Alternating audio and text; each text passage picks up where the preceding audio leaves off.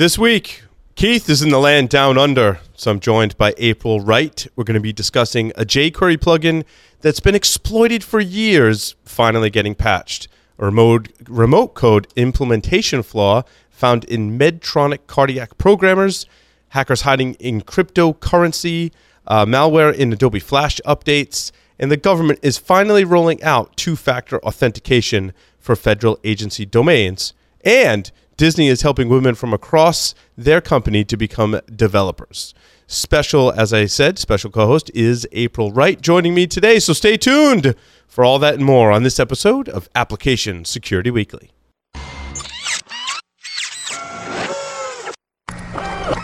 This is a Security Weekly production.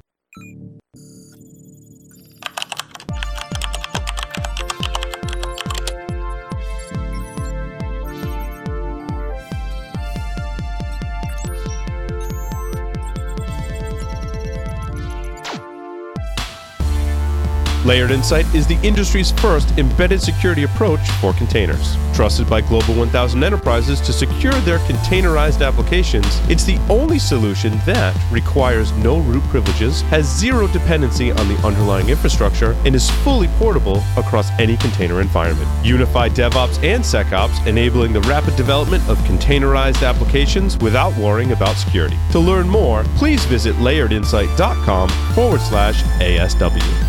Rapid7 powers the practice of SecOps. Using shared data, analytics, and automated workflows, SecOps unites IT, DevOps, and security teams to make security an outcome of innovation. Rapid7 combines technology, expertise, and advocacy to drive vulnerability management, application security, incident detection, and log management for more than 7,000 organizations worldwide. Power up your SecOps practice with a free trial at rapid7.com/securityweekly.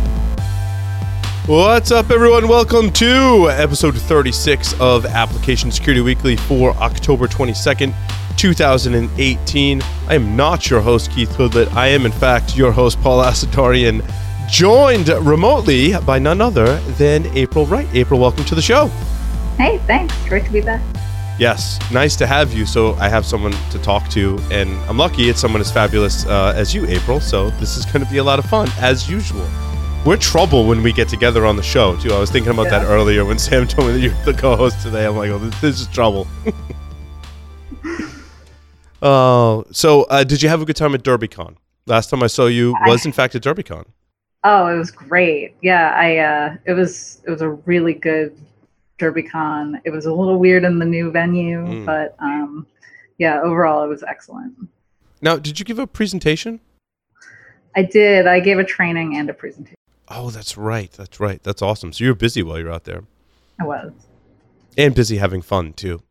I think I saw you one of those more fun moments where I was like, I'm going to go back to my room now.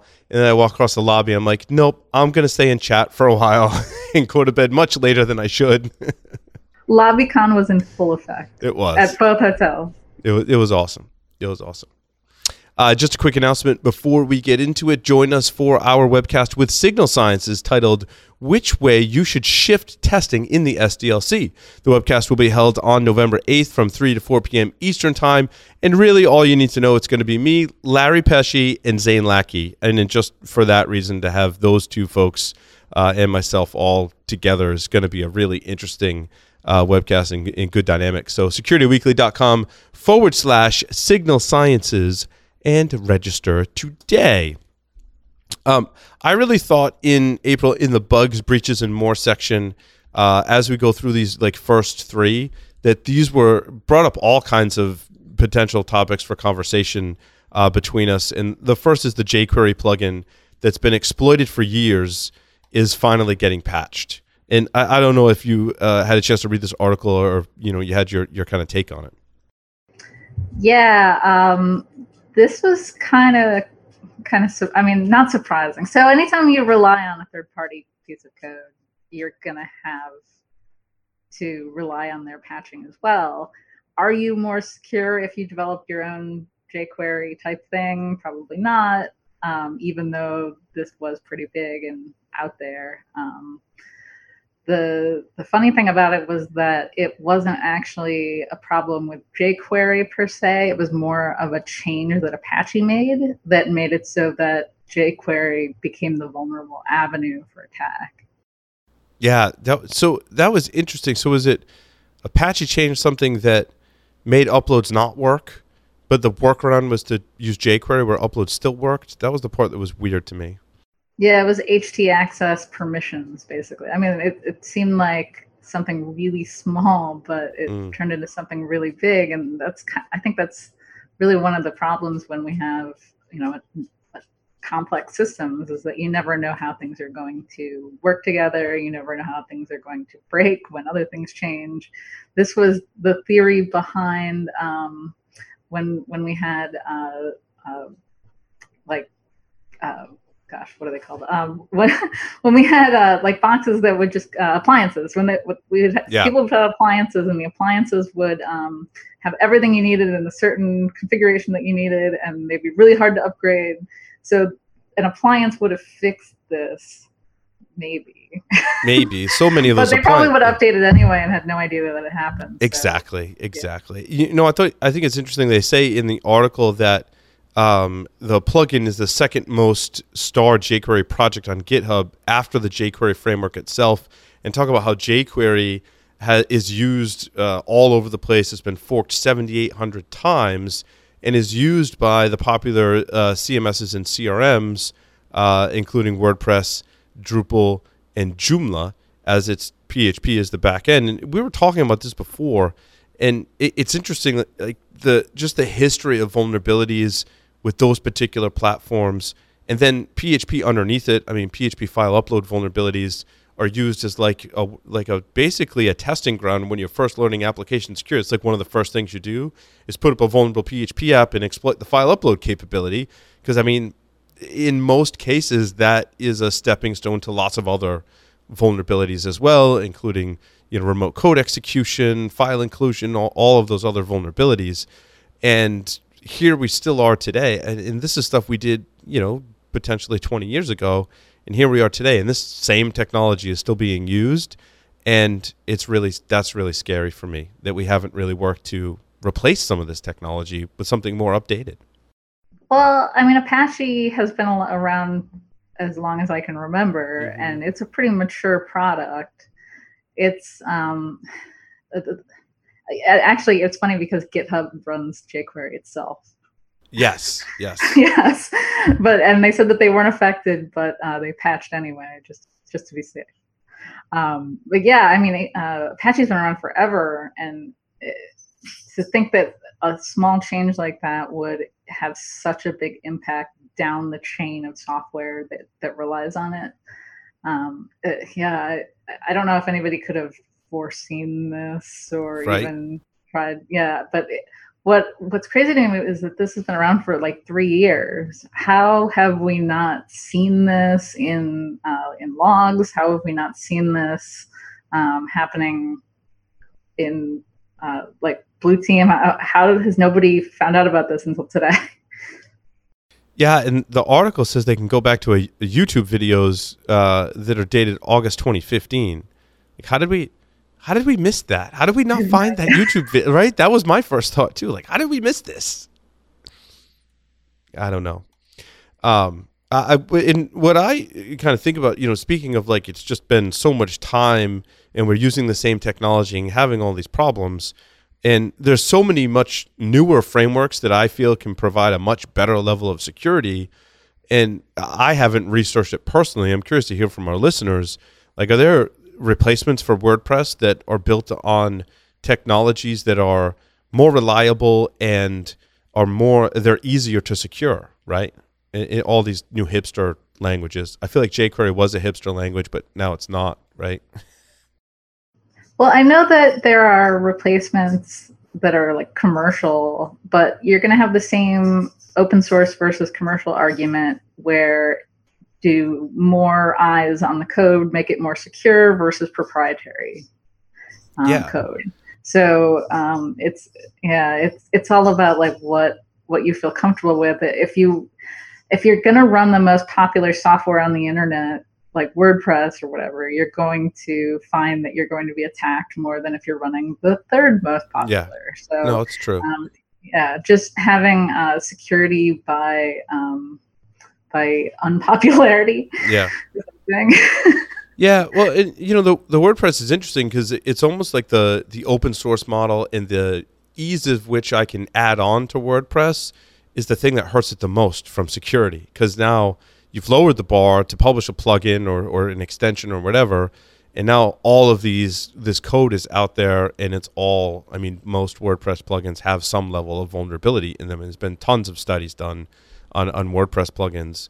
So much so that it's not even worth discussing anymore because so many people have done, the independent research because it's all out there and open. Yet I don't see it getting much better, to be honest. I think they would have to do something that was similar to the Apple Store model. So having vetted apps, having limited use. I don't know. They'd have to completely rework the framework for having plugins in WordPress, because just being community driven means that you're going to get code from all over the place, and it's not vetted by anybody necessarily. Yeah, and I tend to not lean towards commercial plugins and not some of the open source ones, although that's not a very good strategy on the surface, right? I mean, my thinking is, well, that maybe they'll pay more attention to it because people are paying for it and they don't want to have a vulnerability because they might lose customers, which in a small shop, I mean, that could be the case in a crowded market, but that doesn't guarantee anything, right? Right. There are some guarantees that you're vulnerable if you're running libSSH of a specific version, which I thought was really, really interesting. And another one that I think has been out there for some time. And I was struggling to understand this one, but they basically posted a tweet that makes it very easily understandable. And basically someone put on Twitter that was like, holy shit. He's like, I don't know much about this protocol, but if I understand it correctly, you can just claim, yeah, I'm logged in and no need to verify and it'll work. And the reply was, yeah, basically that's it. That's exactly it. It's just like any bad coding on a website where you have a variable that's like auth equals 1. Mm-hmm. I mean, that's basically what you're doing with SSH. Yep. But it's only with the server. It's not with the client. So if you're not running the server, then you aren't vulnerable. Yeah, and you wonder how long this has been out there. I don't know if they said it in the article, but they certainly show Shodan as having 3,000 servers on the internet. And I kind of look at libSSH as that smaller, more portable SSH library, and typically I come across it if I'm compiling a security tool or building a container for security tools, and I'm like, oh yeah, I need libSSH, because most of the programmatic ways you're interfacing with the SSH protocol, typically the developer is going to use libSSH, so I've had to include that and compile it, and I've done so just happily, not doing a code review every time I've done it, right? On the internet. And that's typically the use case. And the article does say it's, using a lot of IoT devices, or like back in the day, you were pointing out, April, appliances. This is, I mean, it's just bad coding. It's putting a lot of trust in user input that shouldn't be there, instead of double checking the user input or keeping the user input from saying certain things. This could have been easily prevented. Yeah. And I should correct, most of the client library is not affected. It's the server side. You have to be running a server that's based on the libSSH library, which makes more sense that it's in IoT devices. I think of it as a smaller, more portable library. And you could have it in places that you don't know of on your internal network if you're not looking. And that's my concern with the jQuery vulnerability and this vulnerability, is it represents that class of vulnerabilities that can be very difficult to identify in your internal network or in your own internal development processes. Yeah, and the number of third-party apps and appliances and other things, network devices, everything that uses SSH could potentially be vulnerable. That's a lot of patching. This could take a long time to fix. Yeah, I think we're fortunate in libSSH is unless you've changed the banner, I mean that's going to get you some level of visibility. Like the Shodan search shows that the SSH server was compiled with libSSH, but as I've seen in a lot of IoT hardware, oftentimes they're changing or obscuring the banner, so that's not a good test.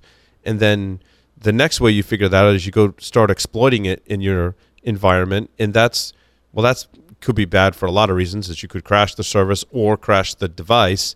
And then if it's successful, that's great. But if it fails, was it really vulnerable or not? Or did your exploit just not work on that platform, right? If the IoT device is an ARM-based device, but your exploit testing is x86 based, then your exploit's going to fail, but not because it wasn't vulnerable, just because your exploit didn't work.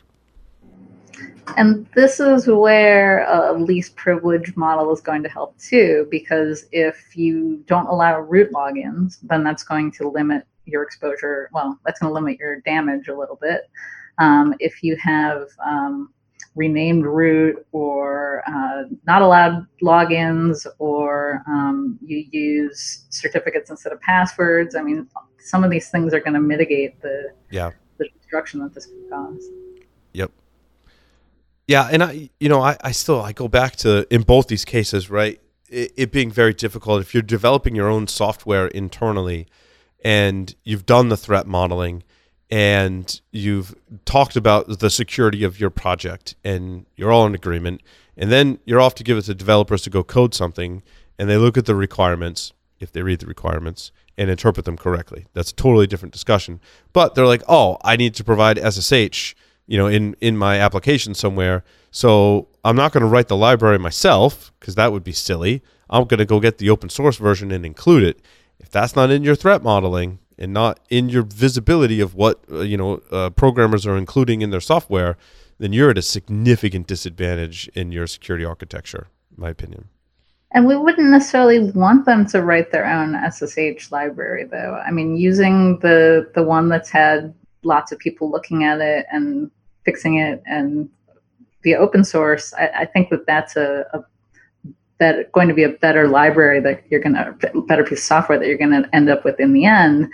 But the whole point of including defense in depth is so that when something like this happens, you have other controls that are going to mitigate the damage that occurs, so that when the attack happens, when the worst happens, when SSH is vulnerable and just allowing people in, that there are other things in place, like having jump servers, things like that, having like just keeping things off of the internet when you're doing SSH. Mm-hmm. I mean, least privilege,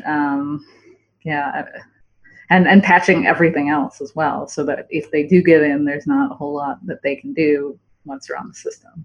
Yeah, what you're describing, I definitely am in tune with. It's more a holistic view of your security, right? And I think that the threat modeling has to take into consideration, like, okay, what if we're using a library and there's a heinous vulnerability in it? I think Heartbleed put that on everyone's radar, or at least it should have put that on everyone's radar, so that you have some process to, as April was saying, reduce your risk, but you also have some process to discover that more easily in your environment and work on remediating it across your code, right? And figuring out where all your instances of libSSH are can be daunting had you not created your SDLC to properly inventory everything that you're using on an ongoing basis. And if you're like, well, how do I accomplish that? Like, it's too late. Like, now you've got to back up and implement that. And of course, there's lots of solutions on the market today that can help with that. But I feel like that's not in a lot of people's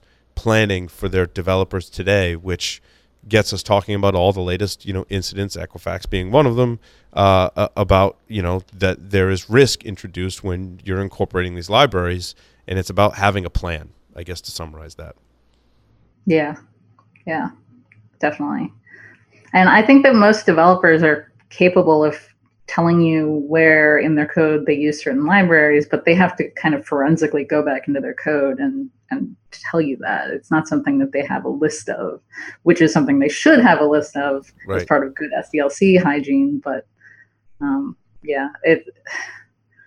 it's tricky. Yeah, because that, I mean, being hackers that we are, we're like, well, that's great. So you're monitoring your source code repository, and as developers are checking things in, there's a process that's making sure that there's no vulnerable libraries in there. But what about that other group that's using a different source control project? And are we monitoring them or not? I don't know. And that's, it's always those exceptions that get us in trouble in security-wise. Or those legacy software pieces that somebody wrote and they don't work there anymore and nobody wants to touch it because it just works. Like, people don't even understand all the components. But that's never good. Never good.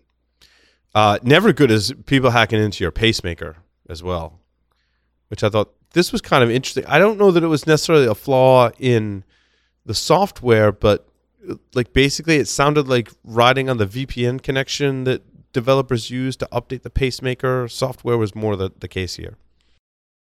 Yeah, it said that it used a VPN to establish a connection, but once it checked for the update, it didn't check again to see if it was on the VPN before downloading it, which is kind of a weird vulnerability. But I mean, they mentioned that 8,000 vulnerabilities were discovered across 4 different pacemaker programmers, and that's just pacemaker programmers, which are the things that program pacemakers. Yeah. So imagine all of the other devices out there.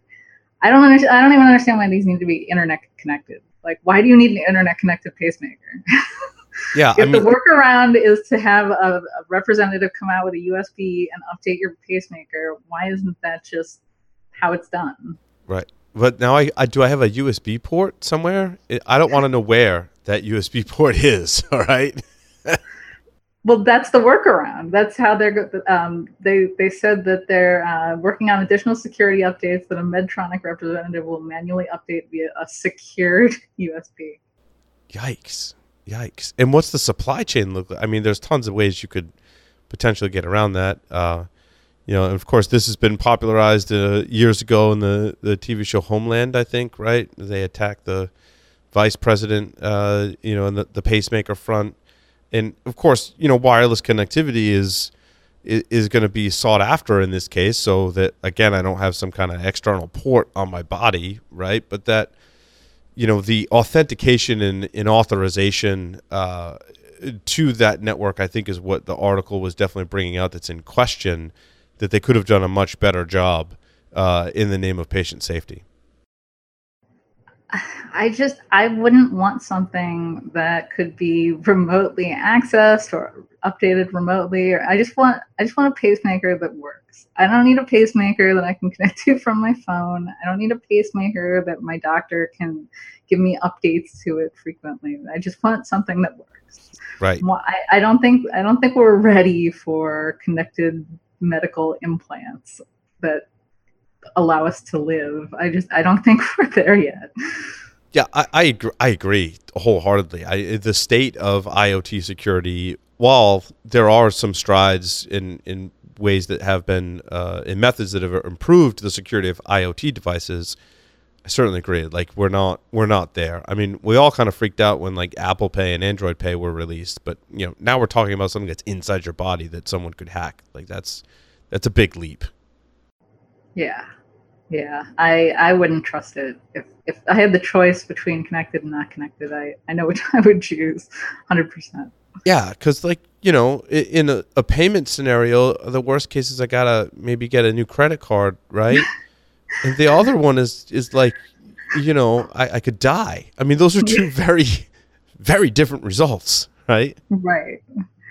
Yeah, and so there was another article that we had this week about what the FDA is doing about this, and they are taking some major strides to try to make the manufacturers and all the people involved with these types of devices more accountable. But I guess this has to happen in order for it to get better one day. Yeah. Yeah. No, the 3-letter government agencies, that start with an F, I think I'm somewhat disappointed, and it doesn't inspire much confidence. I think that they've certainly done some good, don't get me wrong, and there's certainly, benefits to society to having, those regulatory bodies, certainly. But more often than not, I mean, you can point out some pretty glaring holes in their processes. Of course, the FDA isn't like, how did the FDA let it get to this point without more stringent regulations? Is one pretty glaring hole. Like, we're kind of operating after the fact, as April said, we're going to wait for people to die before we have regulations. Like, let's get ahead of that. And the FDA has done some good things within the hospital arena. But I don't know about you, April, but have you been getting a lot of spam calls to your mobile numbers? Has there been like an uptick in that? I feel like there's been an uptick in that recently. I almost never get spam calls. You're lucky. You'll have to share how you did that someday, soon, because I get a lot. And I know a lot of people here, and other people I talk to get a lot as well. And the FTC has put down some regulations. So they actually found that they were spoofing prepaid cell phone numbers in your area code and the 3-digit numbers that are after that. And that was a no-no, and they stopped those people. But I'm like, what else are you doing? Because like everyone's seen, except for April apparently, are seeing a huge uptick in this and putting software on their phones to help, prevent against it. I mean, so much so that like I want multiple phones or a phone with multiple SIM cards, and just I'm going to get a new number. And that's the one I give out to people. And then hopefully that doesn't get leaked out and get spam calls, although I'm sure it will because a lot of these are automated. So I use Google Voice, and I don't know if they filter a lot of it out or something, but I mean, even on that number versus my mobile number, I almost never get spam calls. You're lucky. You've probably been really good about not publishing your number too.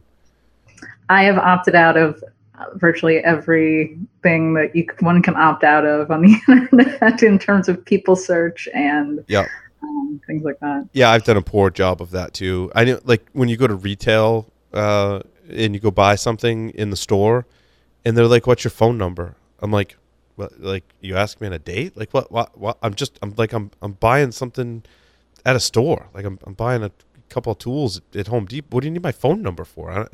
And obviously that's contributed. I think they're selling those lists, is my guess. So I have 2 numbers that I'll give out when asked, and I don't want to give out my number. One of them is it's like an app on my phone that gives me a burner number, and I can have multiple burner numbers, and then I can just destroy them when I'm done.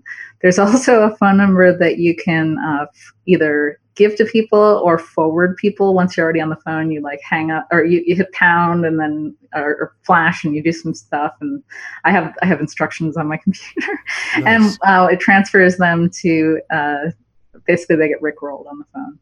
Oh, that's awesome! Yeah, I want that. That's clever. I definitely want to rickroll all those spam calls. And other people that just call me randomly too. I would just rickroll them just for fun.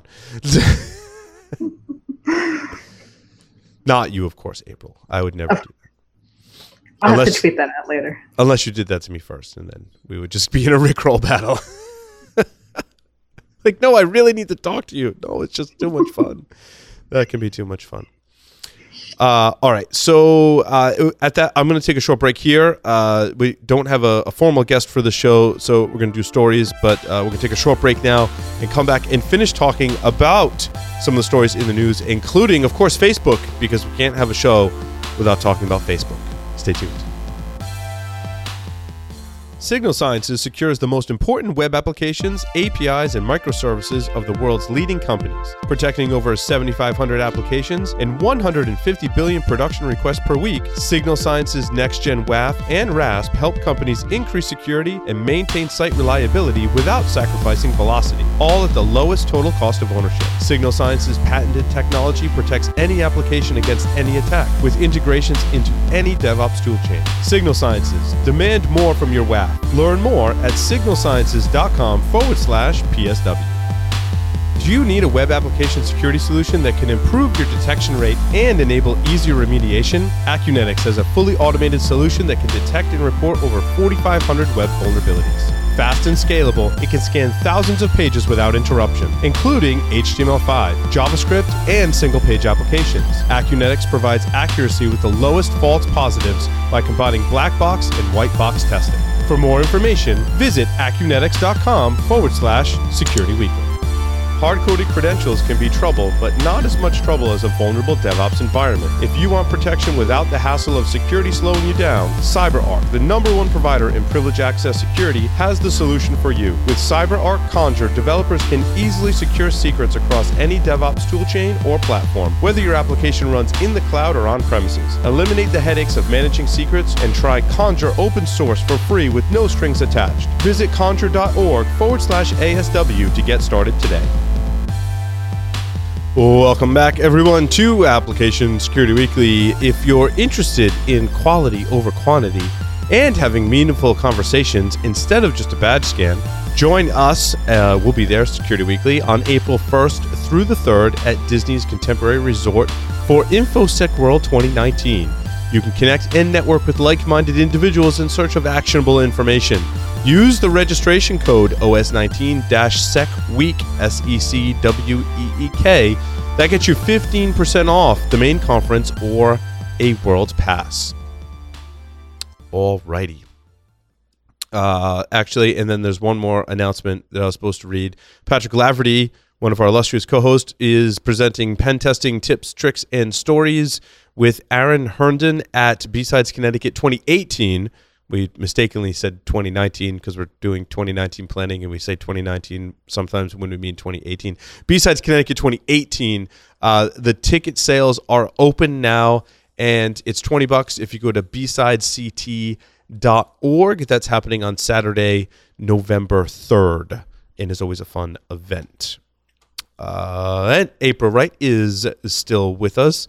It's got us all thinking about how we can have SIP devices in our homes, but we're going to continue talking about application and application security. And Facebook is in the news, and as they usually are, and lately not in a very good light, which is interesting.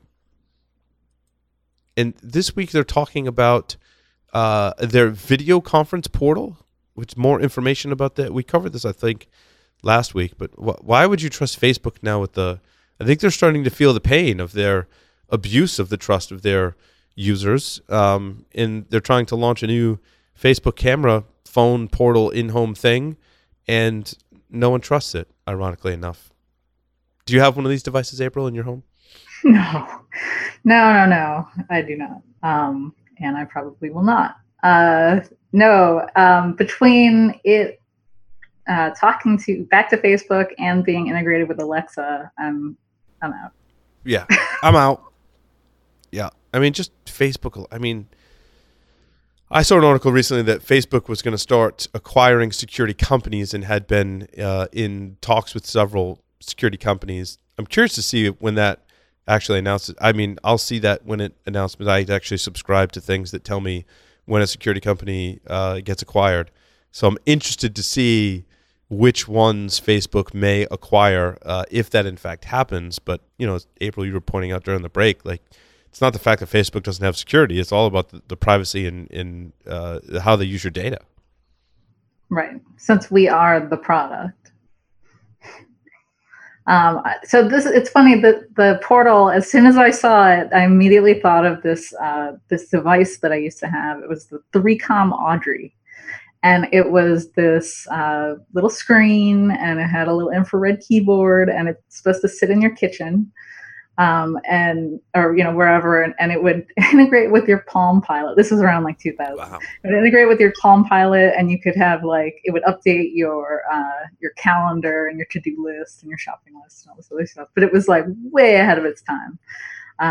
And this thing just totally immediately reminded me of it, except that it didn't really do video calling, but just the whole concept of this touchscreen device that was in, part of your life now. Like, is this what we have to look forward to in the future? Right. Clearly the future is here. I think we all kind of saw those things in sci-fi TV and movies. The video calling device was a very futuristic thing. What we maybe didn't think about is the privacy implications, and trust, which is a risk. Yeah, and Amazon already did this with they had a very similar device for calling, and Alexa enabled, and they had all these commercials, like you give one to your, grandmother or something, and then you have one at home, and the kids can talk, and it's supposed to be super easy. Yeah, I have two of those devices, the Echo Show, and the calling feature is terrible. And the whole I had to turn it off because like was like trying to sync my address book. And at one time, my son like made a call to someone in my address book, like through the thing. And I had to I was like, how did it get a hold of my address book? I had to go like couple rounds of turning stuff off to make it not do that, which was kind of scary. What I like about the Echo Shows is you can just tell it to play movies and stuff, and it'll do that, which is nice for the kids. But yeah, the calling feature is just horrible privacy and security, and I turned off all those features since then.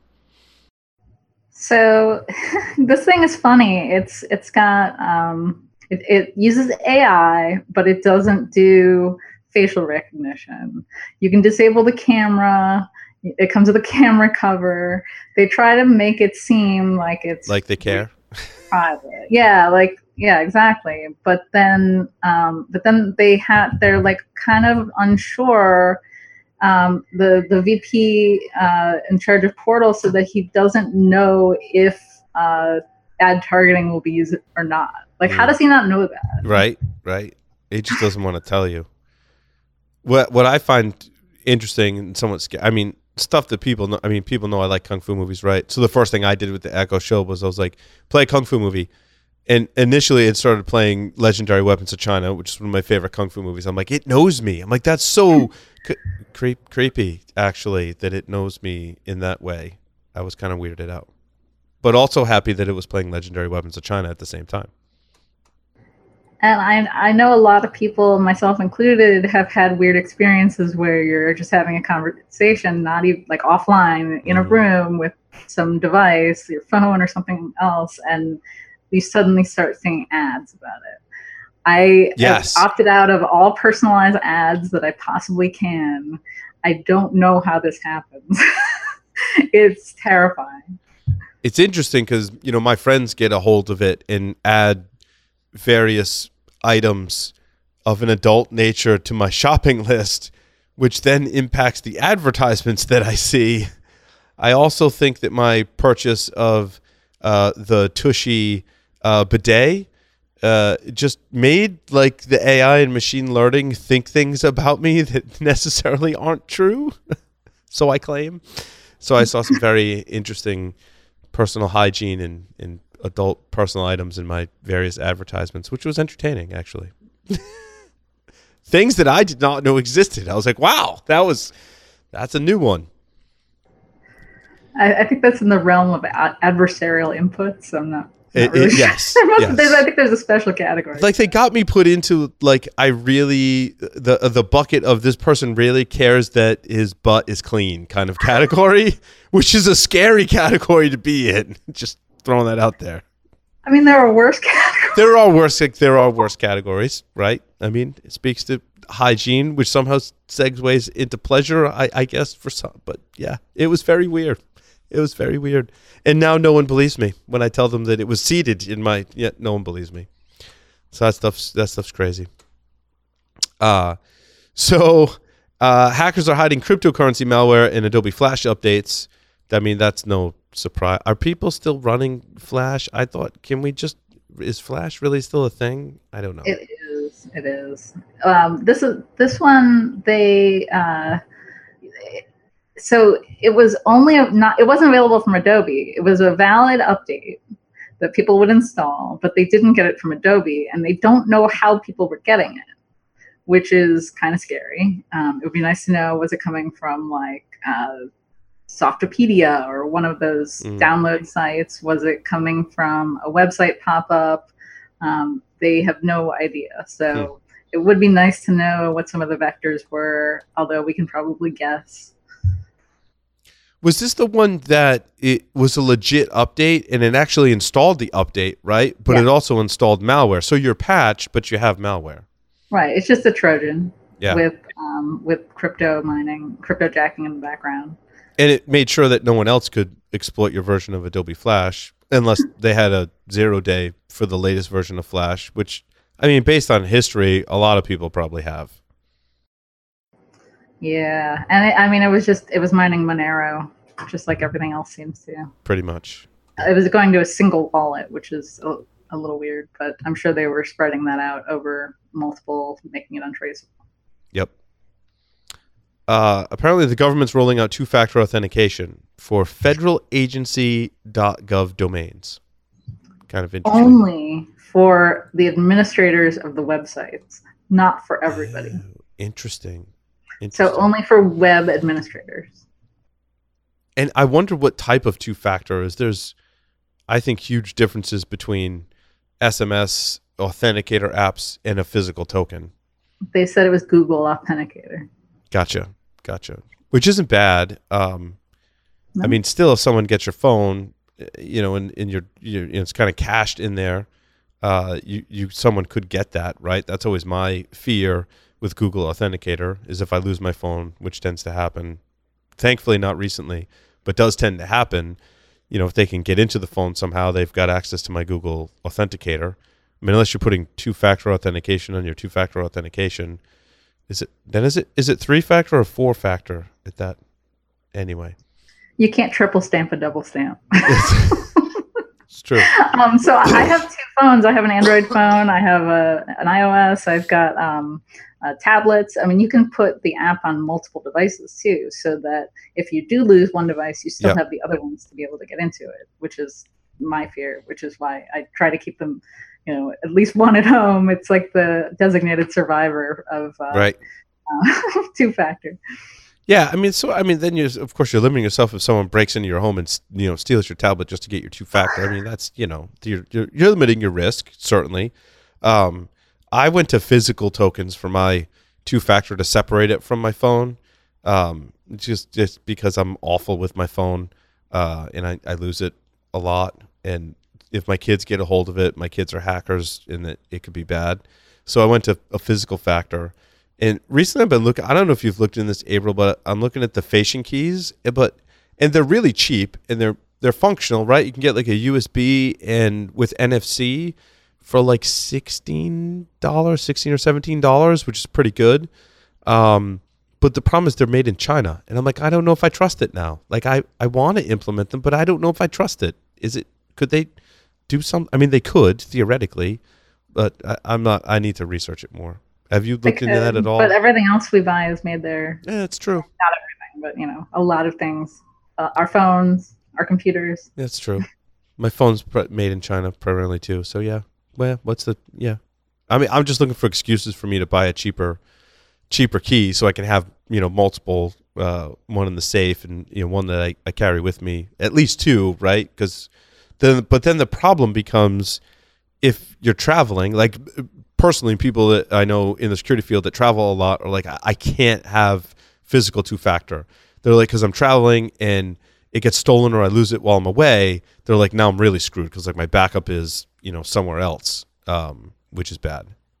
Right. And does that have another factor on top? So you have the password and then you have the device. Is there also something else? Let's see, what am I asking? So if somebody found the device, wouldn't it be easier for them to use than if they found your phone? Because your phone has a password on it. It's true.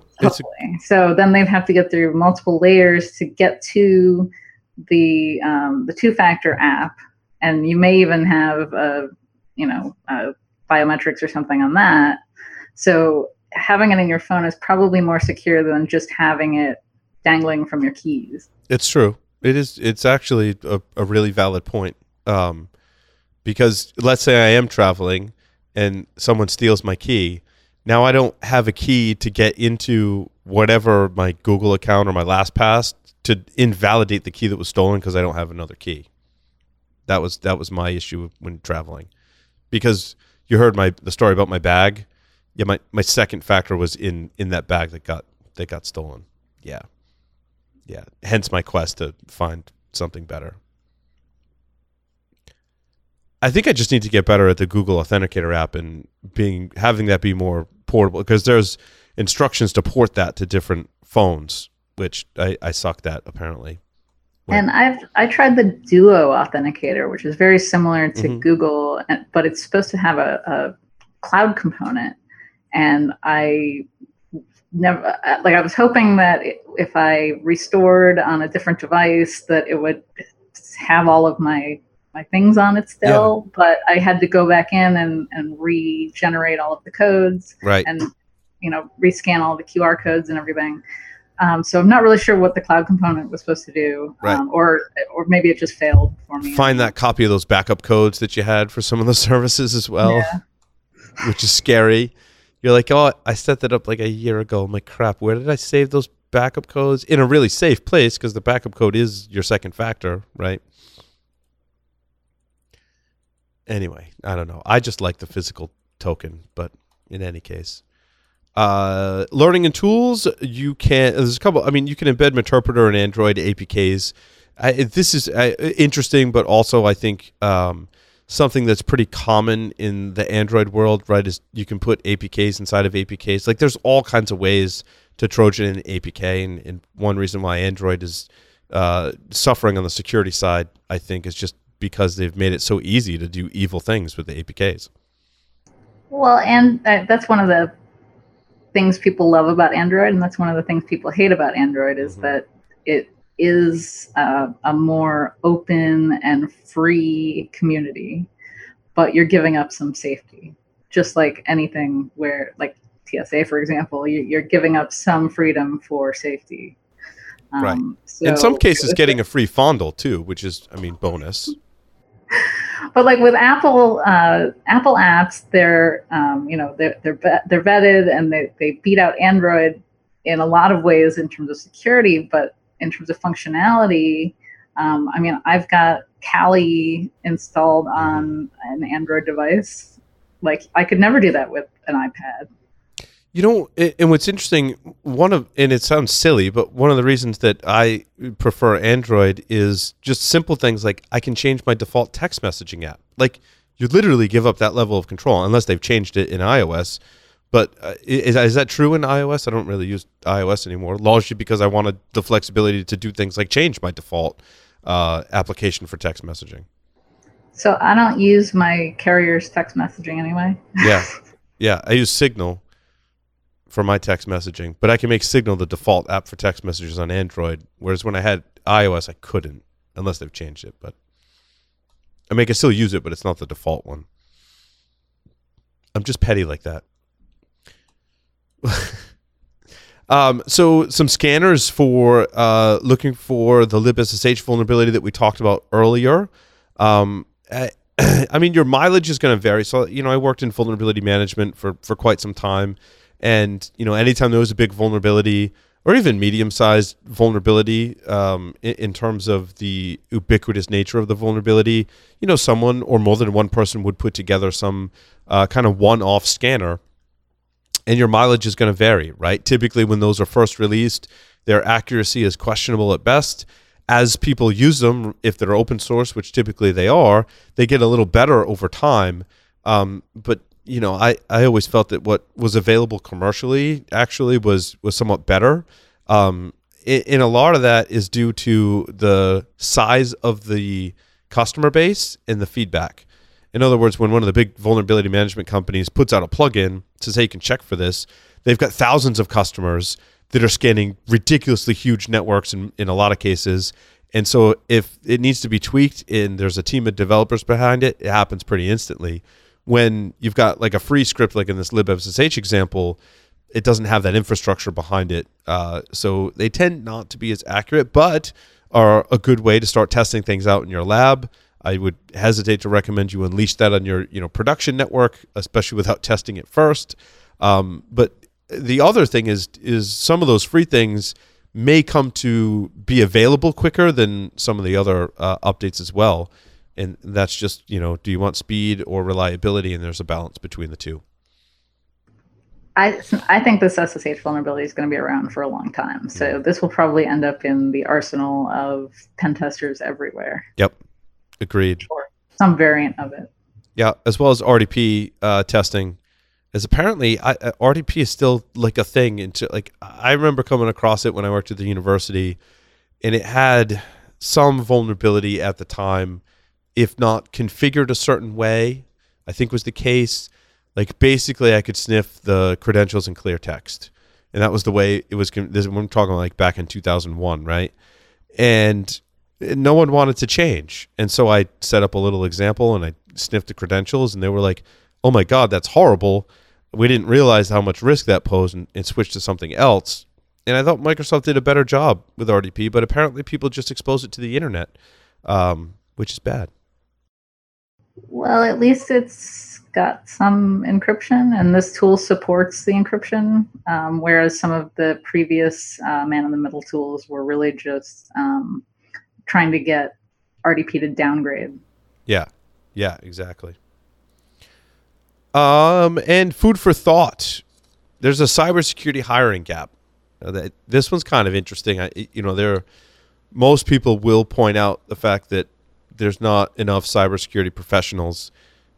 Some will point out that people are just hiring for the wrong things, that you're never going to find your ideal candidate with, the requirements that you put out are just unreasonable, and therefore we have a shortage because of the way we're trying to hire.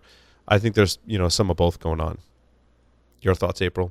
I thought that this was full of some really good ideas, both for job seekers and for hiring managers and HR and things like that.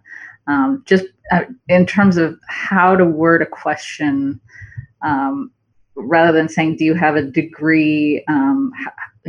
What is your view of the world? Like, that's like a total turnaround from what we've been asking before. Instead of asking somebody if they can program, say, show me some code. Looking at the body of work that somebody has created on their GitHub or whatever, rather than requiring them to have 3 to 5 years of experience. Yeah, no, I totally agree. And, I was talking about it. I did an interview with another show that will be, I'll promoted on our shows. And I remember my first job as a programmer when I was still in college. Like, I had to whiteboard out code. They just asked me, like, how much experience do you have coding? And I said, well, I took classes when I was 7 and stuff.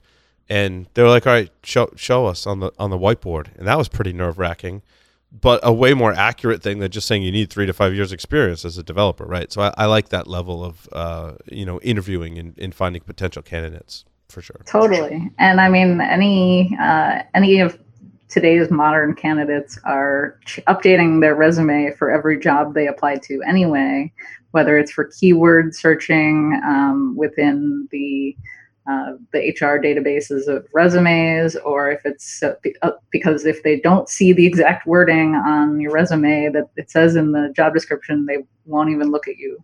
Wow. So people are actually tailoring their resumes and trying to make it look like they're more